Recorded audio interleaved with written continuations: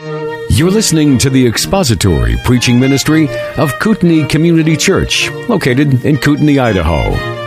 We pray that Christ is exalted and your spirit is blessed by the teaching of God's Word. For more information about Kootenai Church, please visit us online at kootenaichurch.org.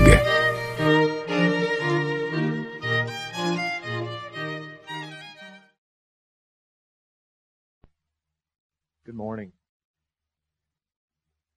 Good morning. Hope everyone is doing well this morning. When I last preached, Jim asked me if from here on out if I would start in a book, and every time I have an opportunity to preach, just work my way through a book. So that's what I will be doing this morning, beginning with the book of James.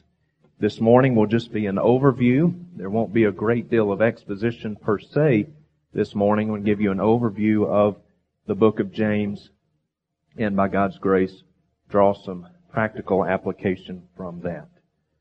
So, if you have your Bibles, I would invite you to open your copy of God's Word, actually not to the book of James, not yet, to the book of Matthew. Where else would we start a series, book of James? Matthew chapter 12. We'll begin there, and then we'll get to James. But this by way of background information. But let's go to the Lord in a word of prayer, and then we'll begin. Father, we come before you, and we just would ask that you quiet our hearts before you.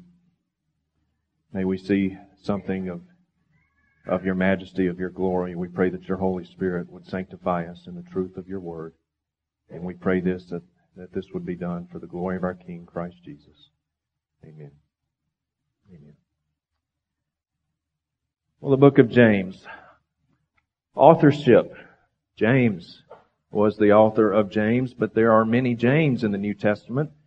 There are 4 James, actually, that we read of, 2 of whom are not even remotely possibilities for the authorship of this book. The first 2, son of Alphaeus, James, the son of Alphaeus, and then we have a James who is the father of Judas, not Judas Iscariot. There are a lot of Judases in this day and age. Judas was a very common name, not so much anymore now for obvious reasons.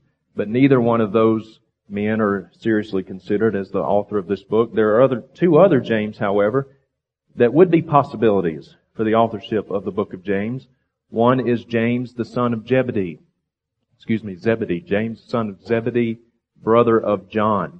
You might recall in Matthew chapter 4, Jesus called James and John while they were mending their nets. This is the same James who was in kind of the inner circle of Jesus' disciples. Same James that we see in Matthew chapter 17 when Jesus was transfigured. But this man, this James, could not have been the author of the book of James because we know from Acts chapter 12 that this James was killed. He was martyred for his faith by King Herod. King Herod killed him with the sword and killed him before the book of James was actually written. And so the only other James that would be the possible author would be James, James, lost my train of thought, half-brother of Jesus. James, half-brother of Jesus. We call him, of course, a half-brother of Jesus because Jesus was born of a virgin. And so all of Jesus' siblings, and he did have siblings, they were half-siblings. So James was the half-brother of Jesus. This was the author of the book of James. Now, say a little bit about the home life. Have you ever considered the dynamic of the home life that Jesus had and his brothers had? We know that he had brothers. He had at least 4 brothers. Have you ever considered that dynamic? Now, it's common for siblings to have a little bit of jealousy between one another, particularly younger siblings jealous towards their older sibling. Well, my older brother is more athletic than I am. My older brother is more popular than I am. My older brother is faster. He's better at sports than I am. Can you imagine being James? My older brother is the Son of God. My older brother is the Alpha and Omega. My older brother spoke the universe into existence. And you could never blame something that was undone in the home on your older brother. If the trash wasn't taken out, it wasn't Jesus' fault. Nothing was ever Jesus' fault. Undoubtedly, can you imagine? Now, his siblings did not know this. His siblings, that we'll see in just a minute, did not believe in Jesus. But can you imagine? Nothing could ever have been blamed on Jesus. It was never His fault. Can you imagine being around sinless perfection 24 hours a day, 7 days a week, 365 days out of the year? Can you imagine what that was like? The Bible doesn't really tell us what that was like. The Bible doesn't give us any details of those dynamics, but I can only imagine how intimidating that must have been. Now, we must keep in mind, though, that sinless perfection demands perfect love. And so we can safely say that even though his siblings may have felt some jealousy, sense of inferiority towards Christ because he was never to blame, Jesus never fostered that. Sinless perfection demands perfect love. Well, let's look a little bit more at the family dynamic here in Matthew chapter 12. Matthew chapter 12 is a pivotal chapter in the life and ministry of Jesus, because in Matthew chapter 12 we see the religious leaders who had turned on Jesus and they rejected Jesus, finally rejected Him. And I don't mean that was overdue. I mean they finally rejected Him in that they sealed their own fate. They attributed the works that Jesus was doing to the power of Satan. That is the blasphemy of the Holy Spirit. And when they did this, they sealed their own fate. And sadly, many of the people followed the lead of their religious leaders. They followed suit. They followed their pattern. They believed them rather than believing Christ. And people have that tendency to do the same thing today, do they not? So many times people are very apt and prone to follow the lead of their favorite preacher or favorite religious leader or whatever, favorite author.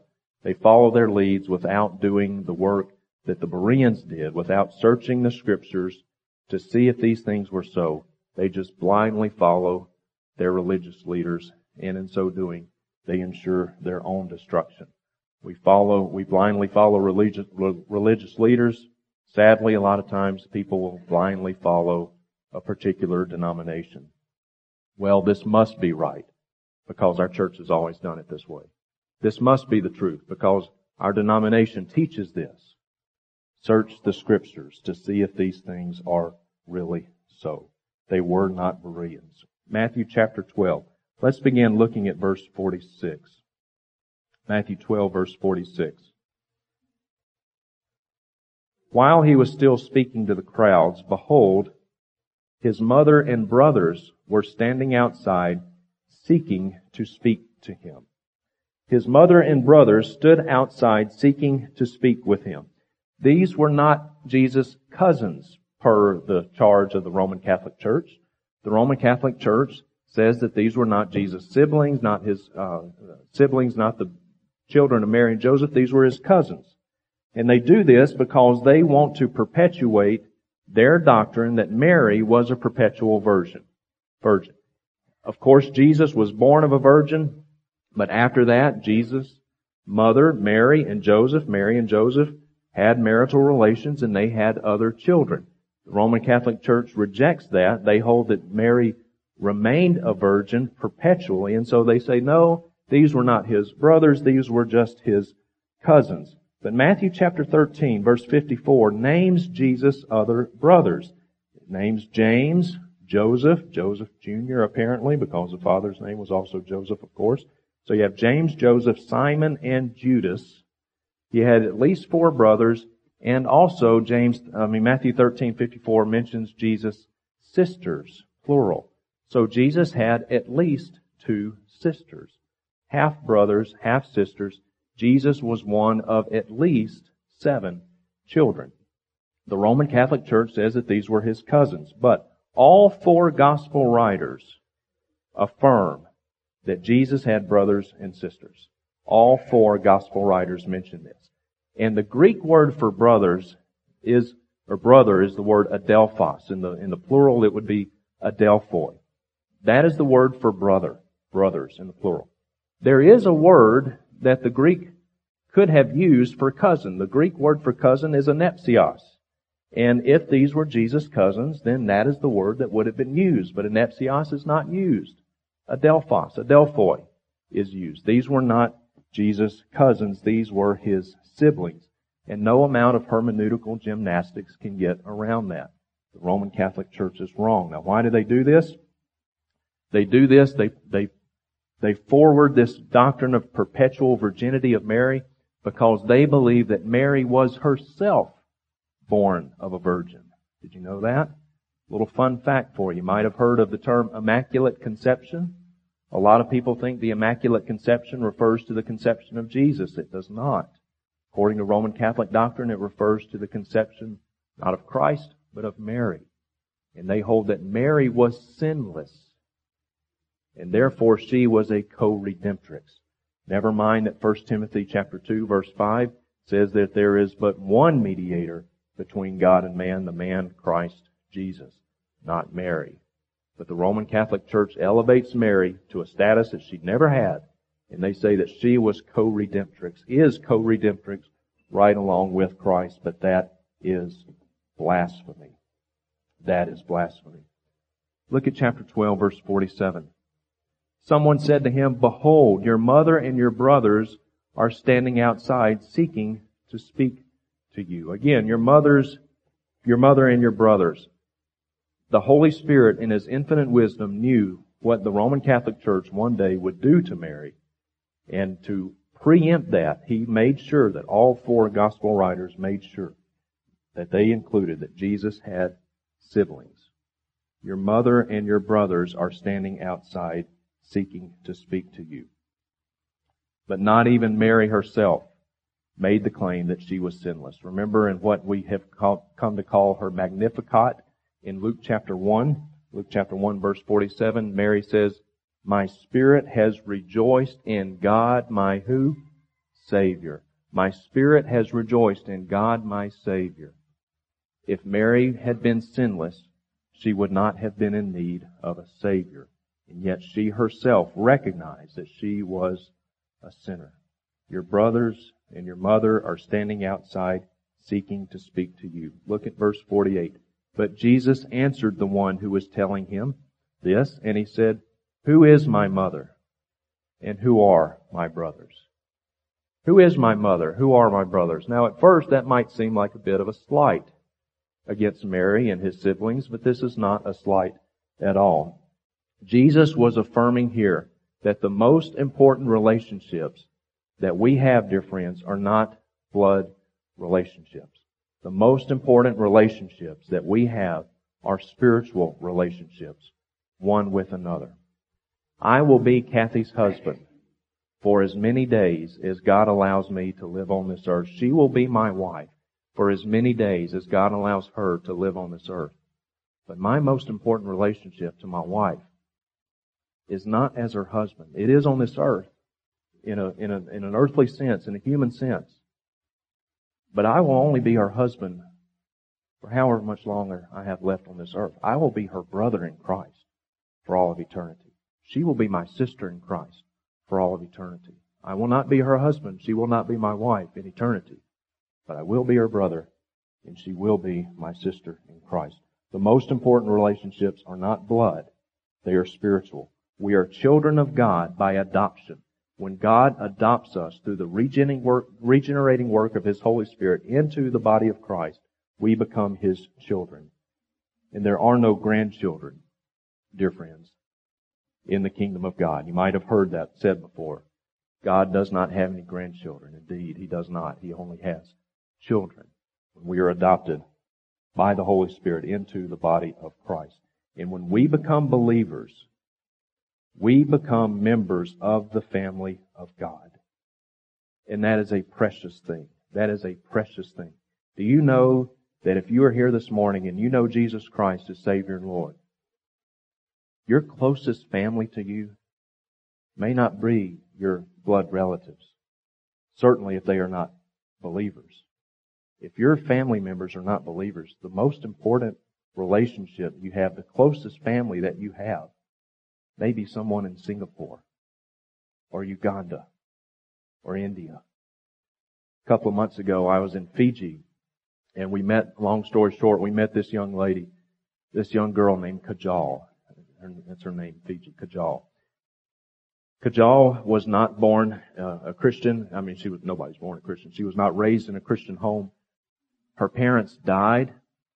She began to date a man, wicked man, and neither the man nor her were believers, but they dated. She became pregnant, and upon her pregnancy, this man left her, abandoned her, and so it was just Kajal and her 14-year-old younger sister, and now a baby on the way. But in her pregnancy, someone shared the gospel with her, and she was converted. And she started going to a good, doctrinally sound church and growing, reading and studying God's Word on her own, growing in the grace and knowledge of the Lord Jesus Christ.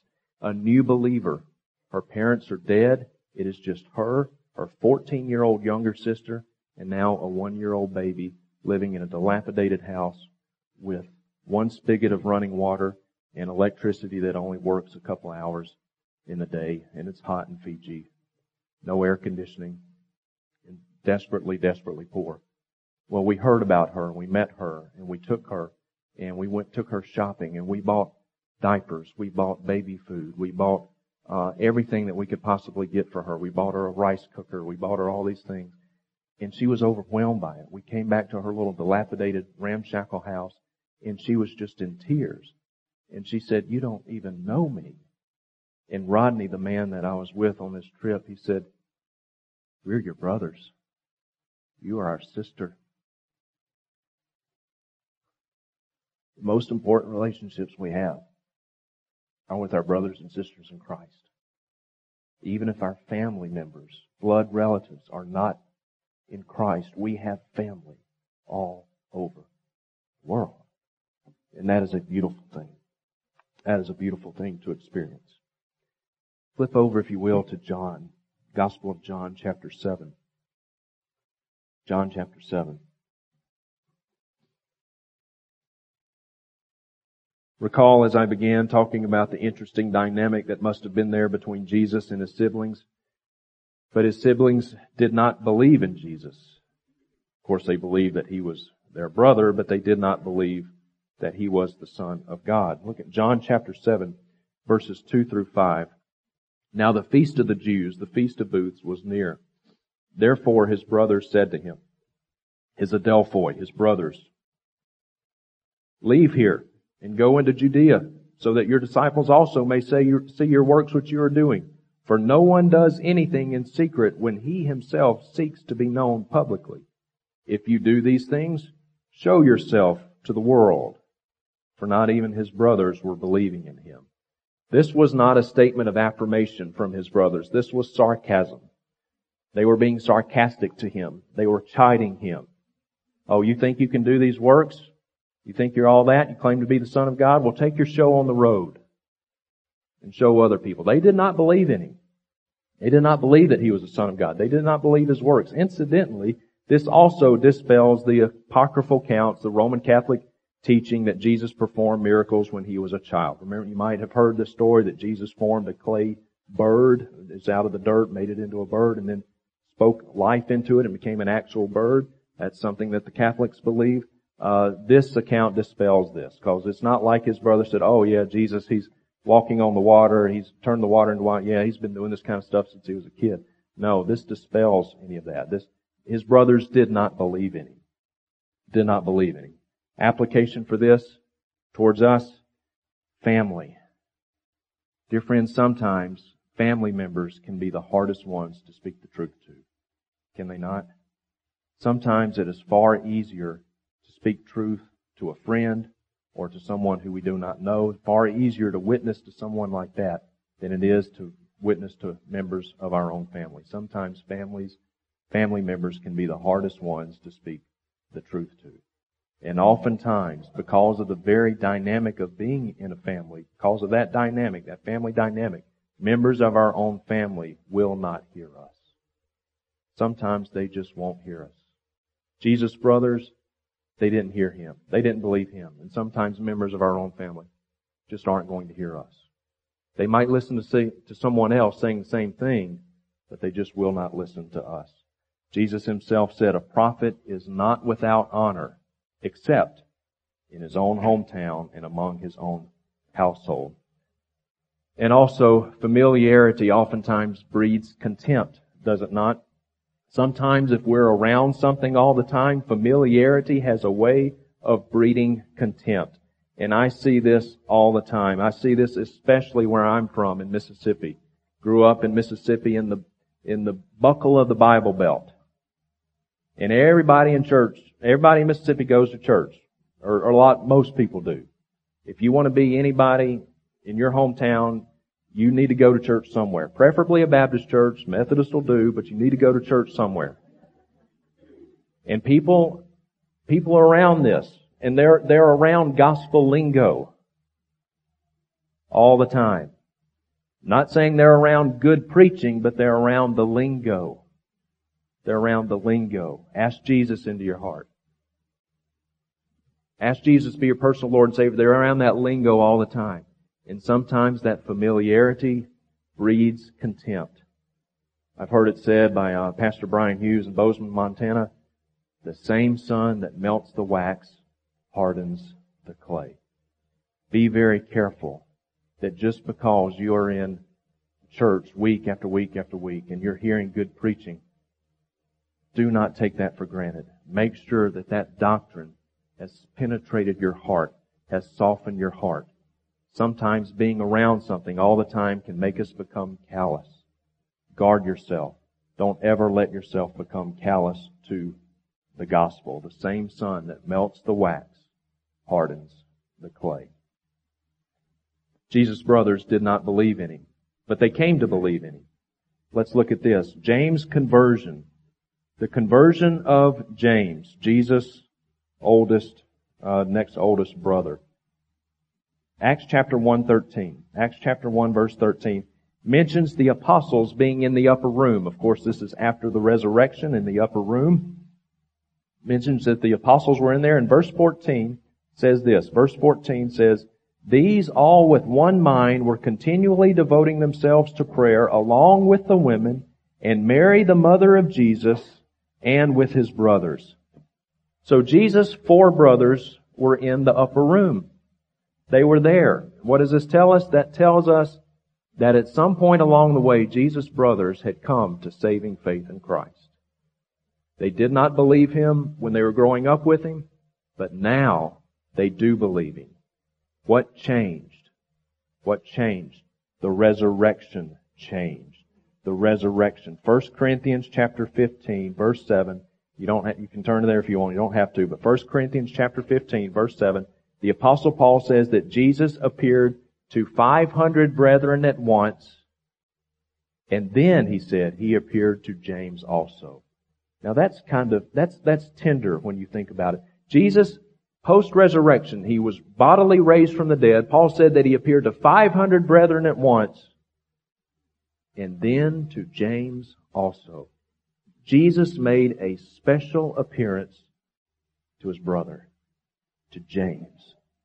And it was this post-resurrection appearance when James saw his own brother bodily risen from the dead. I believe at that point, when he appeared to James, that is when James was converted. Remember, Jesus had 4 brothers and at least 2 sisters, and none of them were there at the crucifixion. None of them. Only his mother was there. But after the resurrection, Jesus made a special appearance to James. He was converted. The rest of his brothers were converted. And the Bible doesn't say this specifically, but we assume probably his sisters as well. It's educated guess. He appeared to James also. Dear friends, just as James was converted in a moment of time, there was an appointment that Jesus had with James that he met. 1 Corinthians 15 verse 7. Conversion is an appointment for all of us. It's an appointment. It happens in an instant in time. Galatians chapter 1 verse 16. I love what Paul says here. Galatians 1 verse 16. Paul says, "But when God had set me apart from my mother's womb and called me through His grace." When was Paul set apart? From his mother's womb, from before his mother's womb. When He had called me from my mother's womb, set me apart through His grace, was pleased to reveal Christ in me. There came a point in time in which it pleased Christ, it pleased God to reveal Christ in and to the Apostle Paul. When did that time come? The Damascus Road, Acts chapter 9. That's when Paul was converted. That moment is when it pleased God to reveal Christ to Paul and in Paul. Salvation is an appointment. It's a moment in time. And there is nothing that Paul could have done to have sped up his conversion any sooner.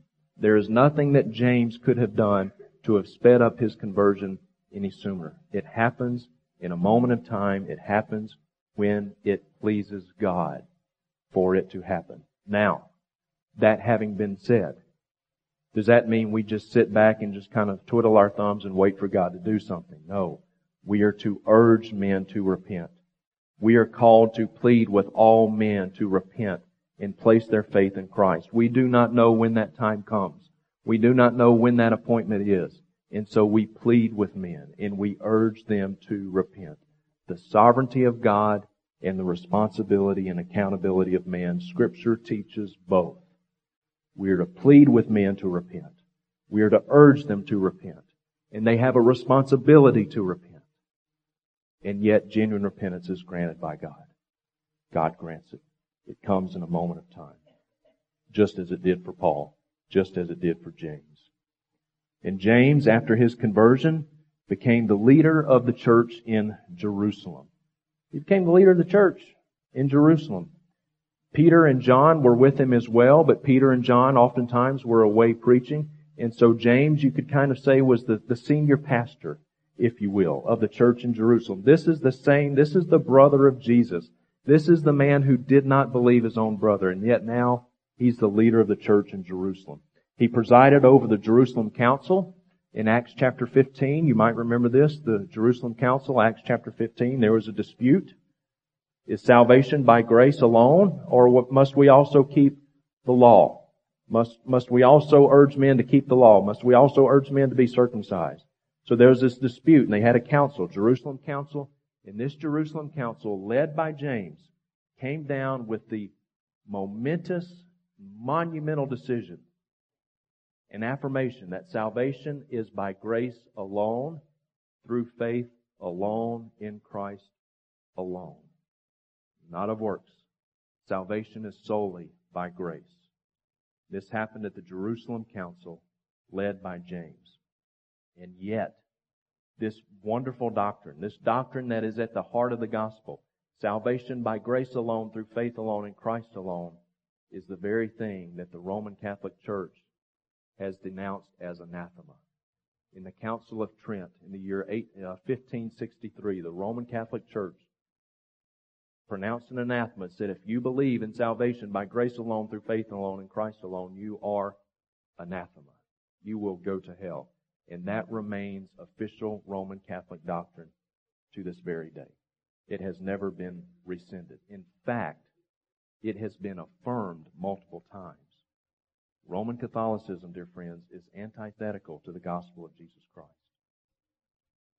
Salvation by grace alone, through faith alone. The Roman Catholic Church says that is anathema. And yet, that is the gospel. That is the gospel. But it came down, decided finally at the Council of Jerusalem, recorded in Acts chapter 15. Acts chapter 21, verses 17 through 18. Paul says, after we arrived in Jerusalem, and the brethren received us gladly, and the following day Paul went in with us. Us, of course, Luke is writing the book of Acts, so that's the us. Paul went in with us to James, and all the elders were present. So here we see plurality of elders. Here we see a church in the city of Jerusalem, and it is being led by a plurality of elders. Peter, John, and also James. But James was the leader. He was a first among equals, if you will. And this is how churches need to be organized. This is how this church is organized. You have a plurality of elders, but it is perfectly fine to have kind of a first among equals, as Jim is. He has no more authority in this church than do any of the other three elders, but he is the senior pastor, if you will. He is the one who's kind of the first among equals. He's the one who is the primary preacher and teacher of God's Word. But first among equals, we see this plurality of elders even here, Acts chapter 21, church in Jerusalem. This is one of the things that you need to look for in a healthy church. All right, overview of the book of James. Let's turn to James now. Let's turn to the book of James. James was the first New Testament book to be written. It was written about the year AD 45. Could have been a year or two on either side of that, but about the year AD 45. It was the first New Testament book to be written. It was written only 13, 14 or so years after the resurrection. And it had to have been written before the Jerusalem Council because there is no mention of the Jerusalem Council in the book of James. So it had to be written before that. That council was held in the year AD 49. So we're looking at somewhere around AD 44, 45, 46 for the dating of the book of James.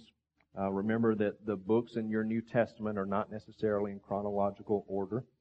This was written to Jewish believers. Let's look at verse 2, chapter 1. James chapter 1, verse 2.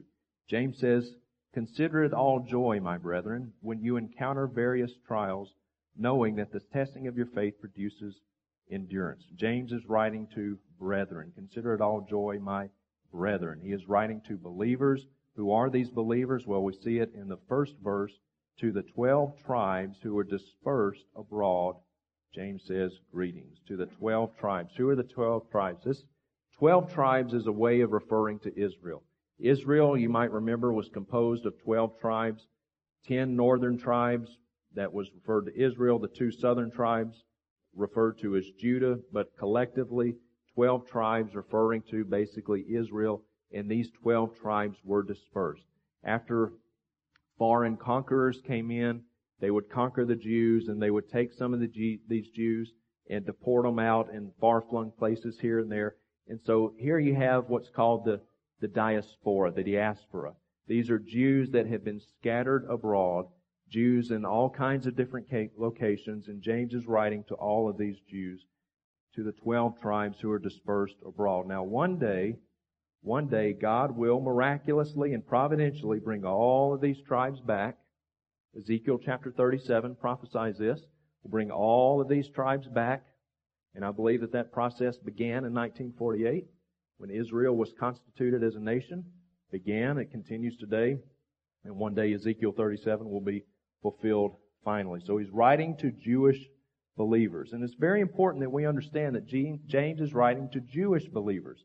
James has a very heavy Old Testament flavor, has a very heavy Jewish flavor. James directly quotes the Old Testament 4 times, but he alludes to it 40 times. So there's a lot of Old Testament terminology, a lot of Old Testament imagery throughout the book of James. It directly mentions Old Testament individuals. It mentions Elijah. It mentions Abraham. It mentions Rahab. James also mentions Job. There are some people out there who would say, well, Job wasn't a real historical character. It was just kind of a fairy tale, just a story that was told. Well, James, writing under the inspiration of the Holy Spirit of God, the third person of the triune Godhead, did believe that Job was a real person because he mentions him in his book. But a very heavily Old Testament Jewish flavored book, writing to Jewish Christians, the diaspora, those who have been dispersed abroad in all different kinds of places. James is a very practical book. A very practical book. James has been described this way. It's Christianity in blue jeans. Very practical book.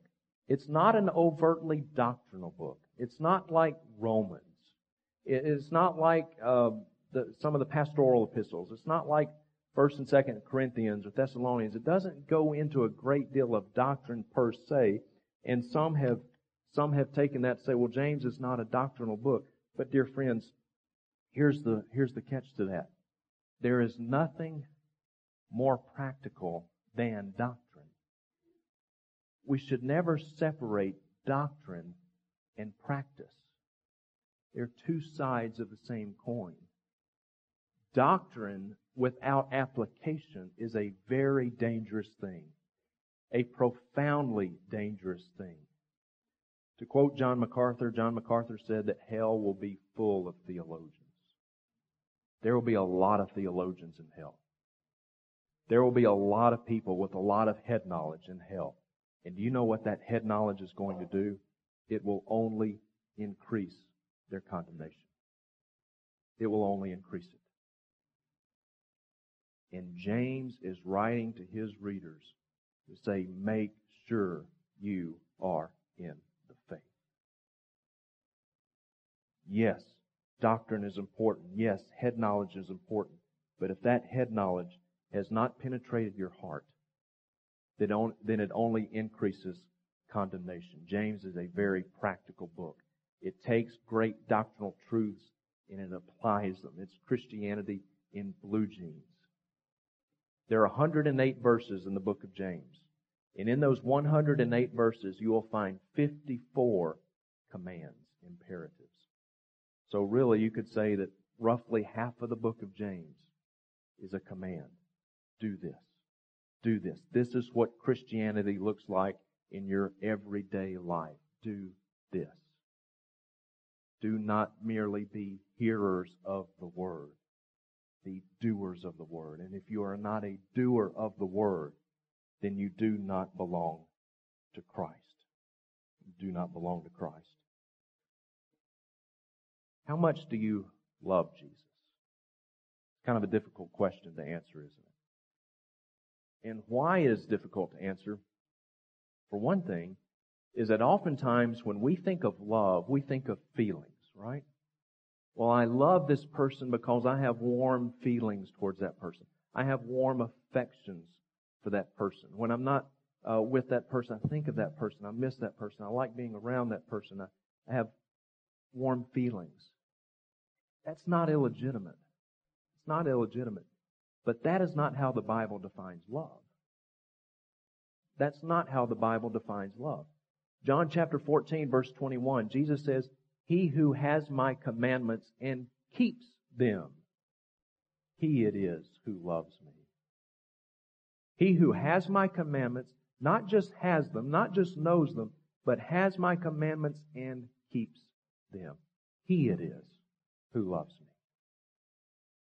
We cannot base our love for Christ upon our feelings and our emotions, because feelings and emotions are up and down. That is not how we measure our love for Christ. The only objective measure that we have for our love for Christ is our obedience to Christ. And if you do not obey the commands of Christ, then you do not love Him. And I have seen people who will profess from the rooftops how much they love Jesus. Oh, I love Jesus. But they do not obey Him.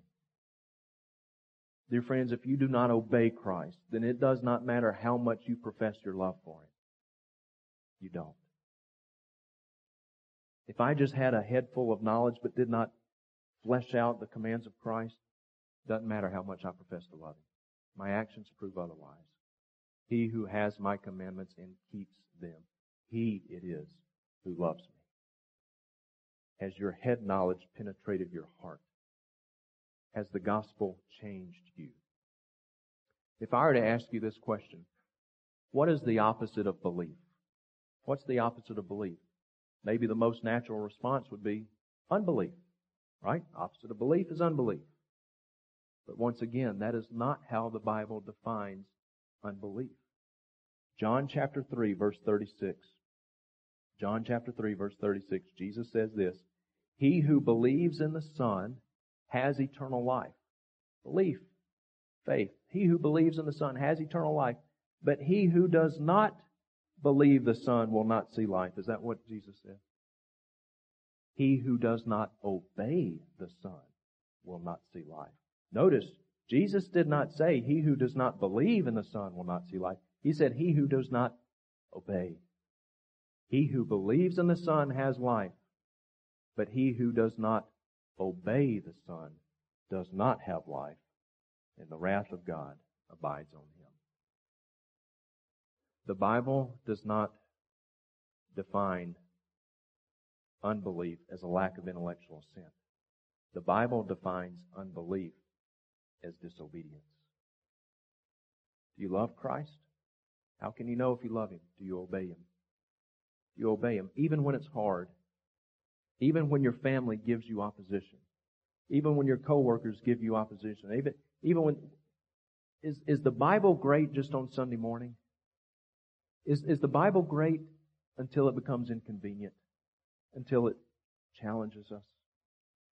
He who has my commandments and keeps them, he it is who loves me. James' purpose in writing his letter was to spur his readers on to examine themselves to see if they are in the faith. That's what Paul said to do, right?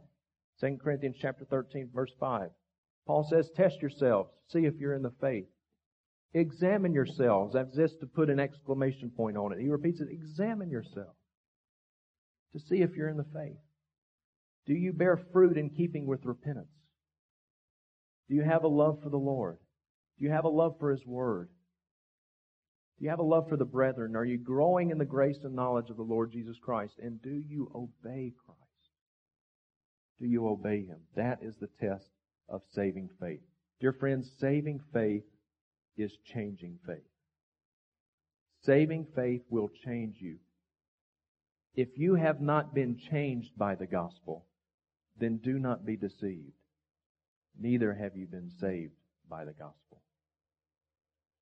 Paul in 1 Corinthians chapter 6 gives a very sobering warning.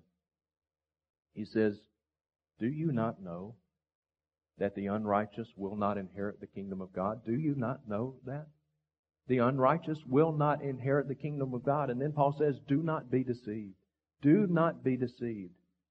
Neither fornicators, nor idolaters, nor adulterers, nor the effeminate, nor homosexuals, nor thieves, nor covetous, nor drunkards, nor revilers, nor swindlers will inherit the kingdom of God.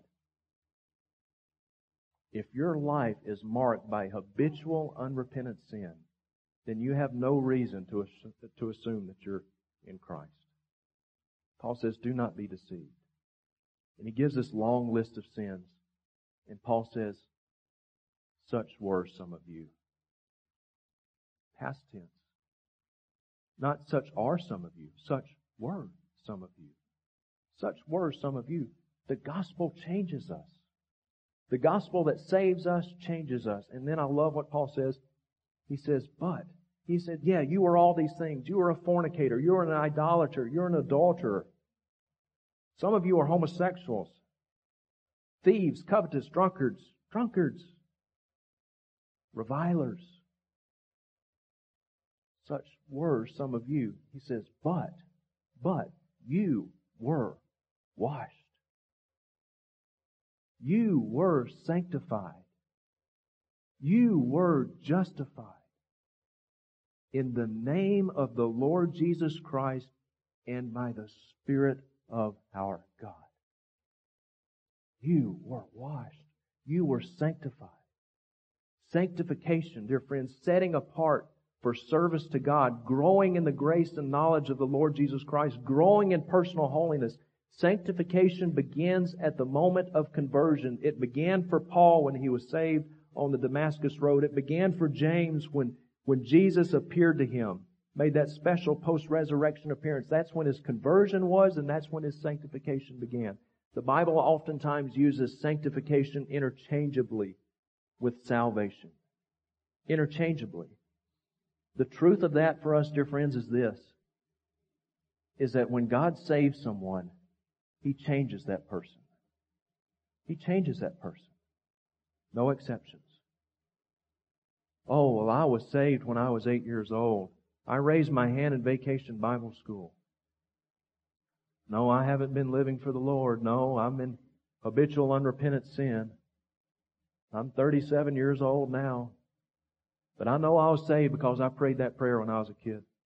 I know I'm saved because I prayed that prayer when I was a teenager. No, I've got no godly affections. I have no godly sorrow over sin. I'm not growing in the grace and knowledge of the Lord Jesus Christ. But I was saved because I prayed that prayer. I asked Jesus into my heart. That is foreign to the Word of God.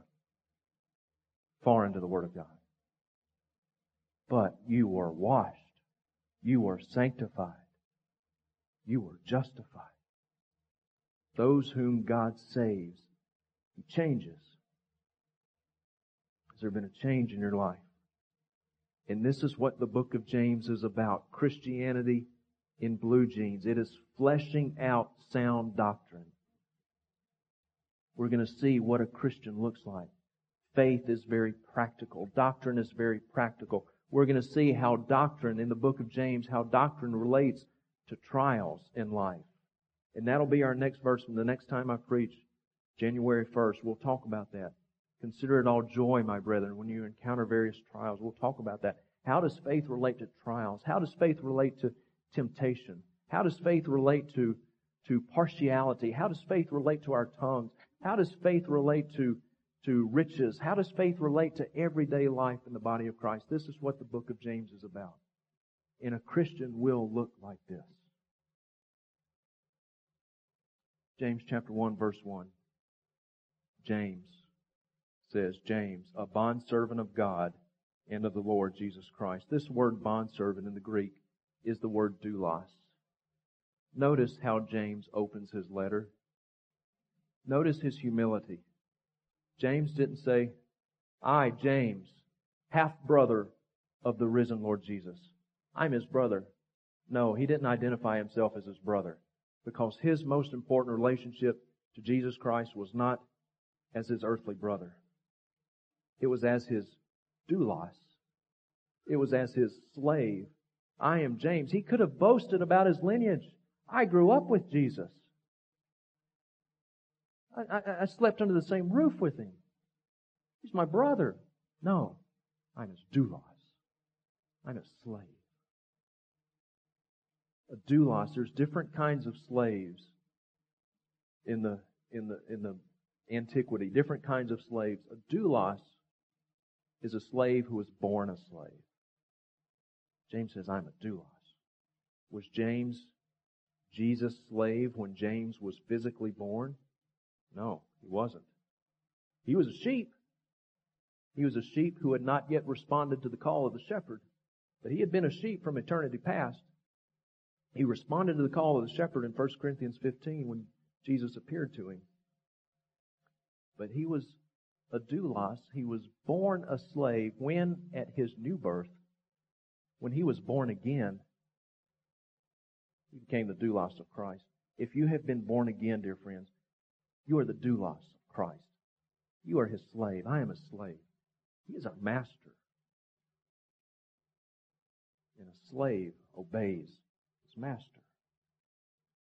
He loves him. He obeys him. I, James, the doulos of God and of the Lord Jesus Christ, to the 12 tribes who are dispersed abroad, greetings. Greetings. This word in the Greek, greetings, is the word chairein. Greetings.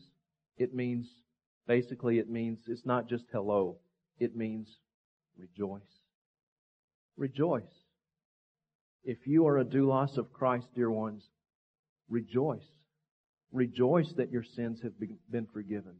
And rejoice that no matter what comes to you on this earth, and trials will come. We'll see that in our next segment in this book, January 1st. We'll see that trials will come.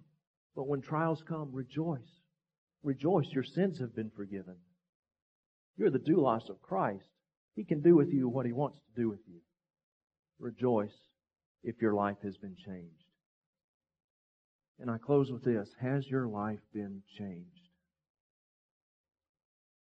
Probably almost all of us in here, we have a healthy amount of head knowledge.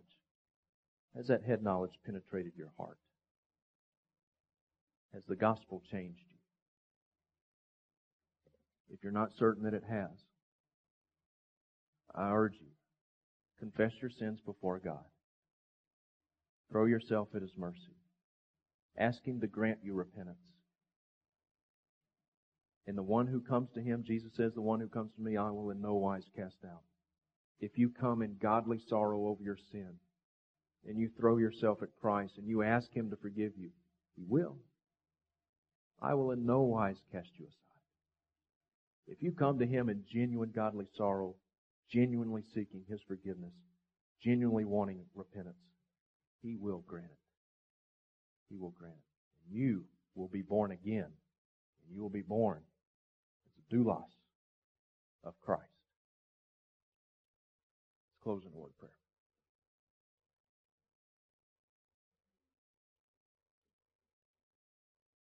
Father, may we not just be hearers of the Word. May we be doers. Thank you for your gospel. Thank you for your Son, Jesus. Thank you that He has satisfied your wrath on the cross. And Lord, I pray that as I have opportunity to preach here and we walk our way through this book, I pray that your Holy Spirit would implant these truths on our hearts. And I pray that we would not just be hearers only, that we would not deceive ourselves, that a Christian, a doulos of Christ, is someone who looks different from the world. We are to be different. May the gospel change us for the glory of our King. It's in His name we pray.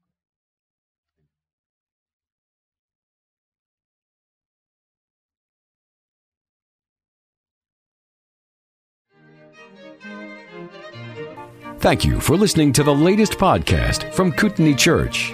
If you'd like to learn more about Kootenai Church or to donate to our church ministry, you can do so online by visiting kootenaichurch.org. We hope you enjoyed this podcast and pray you'll join us again next time.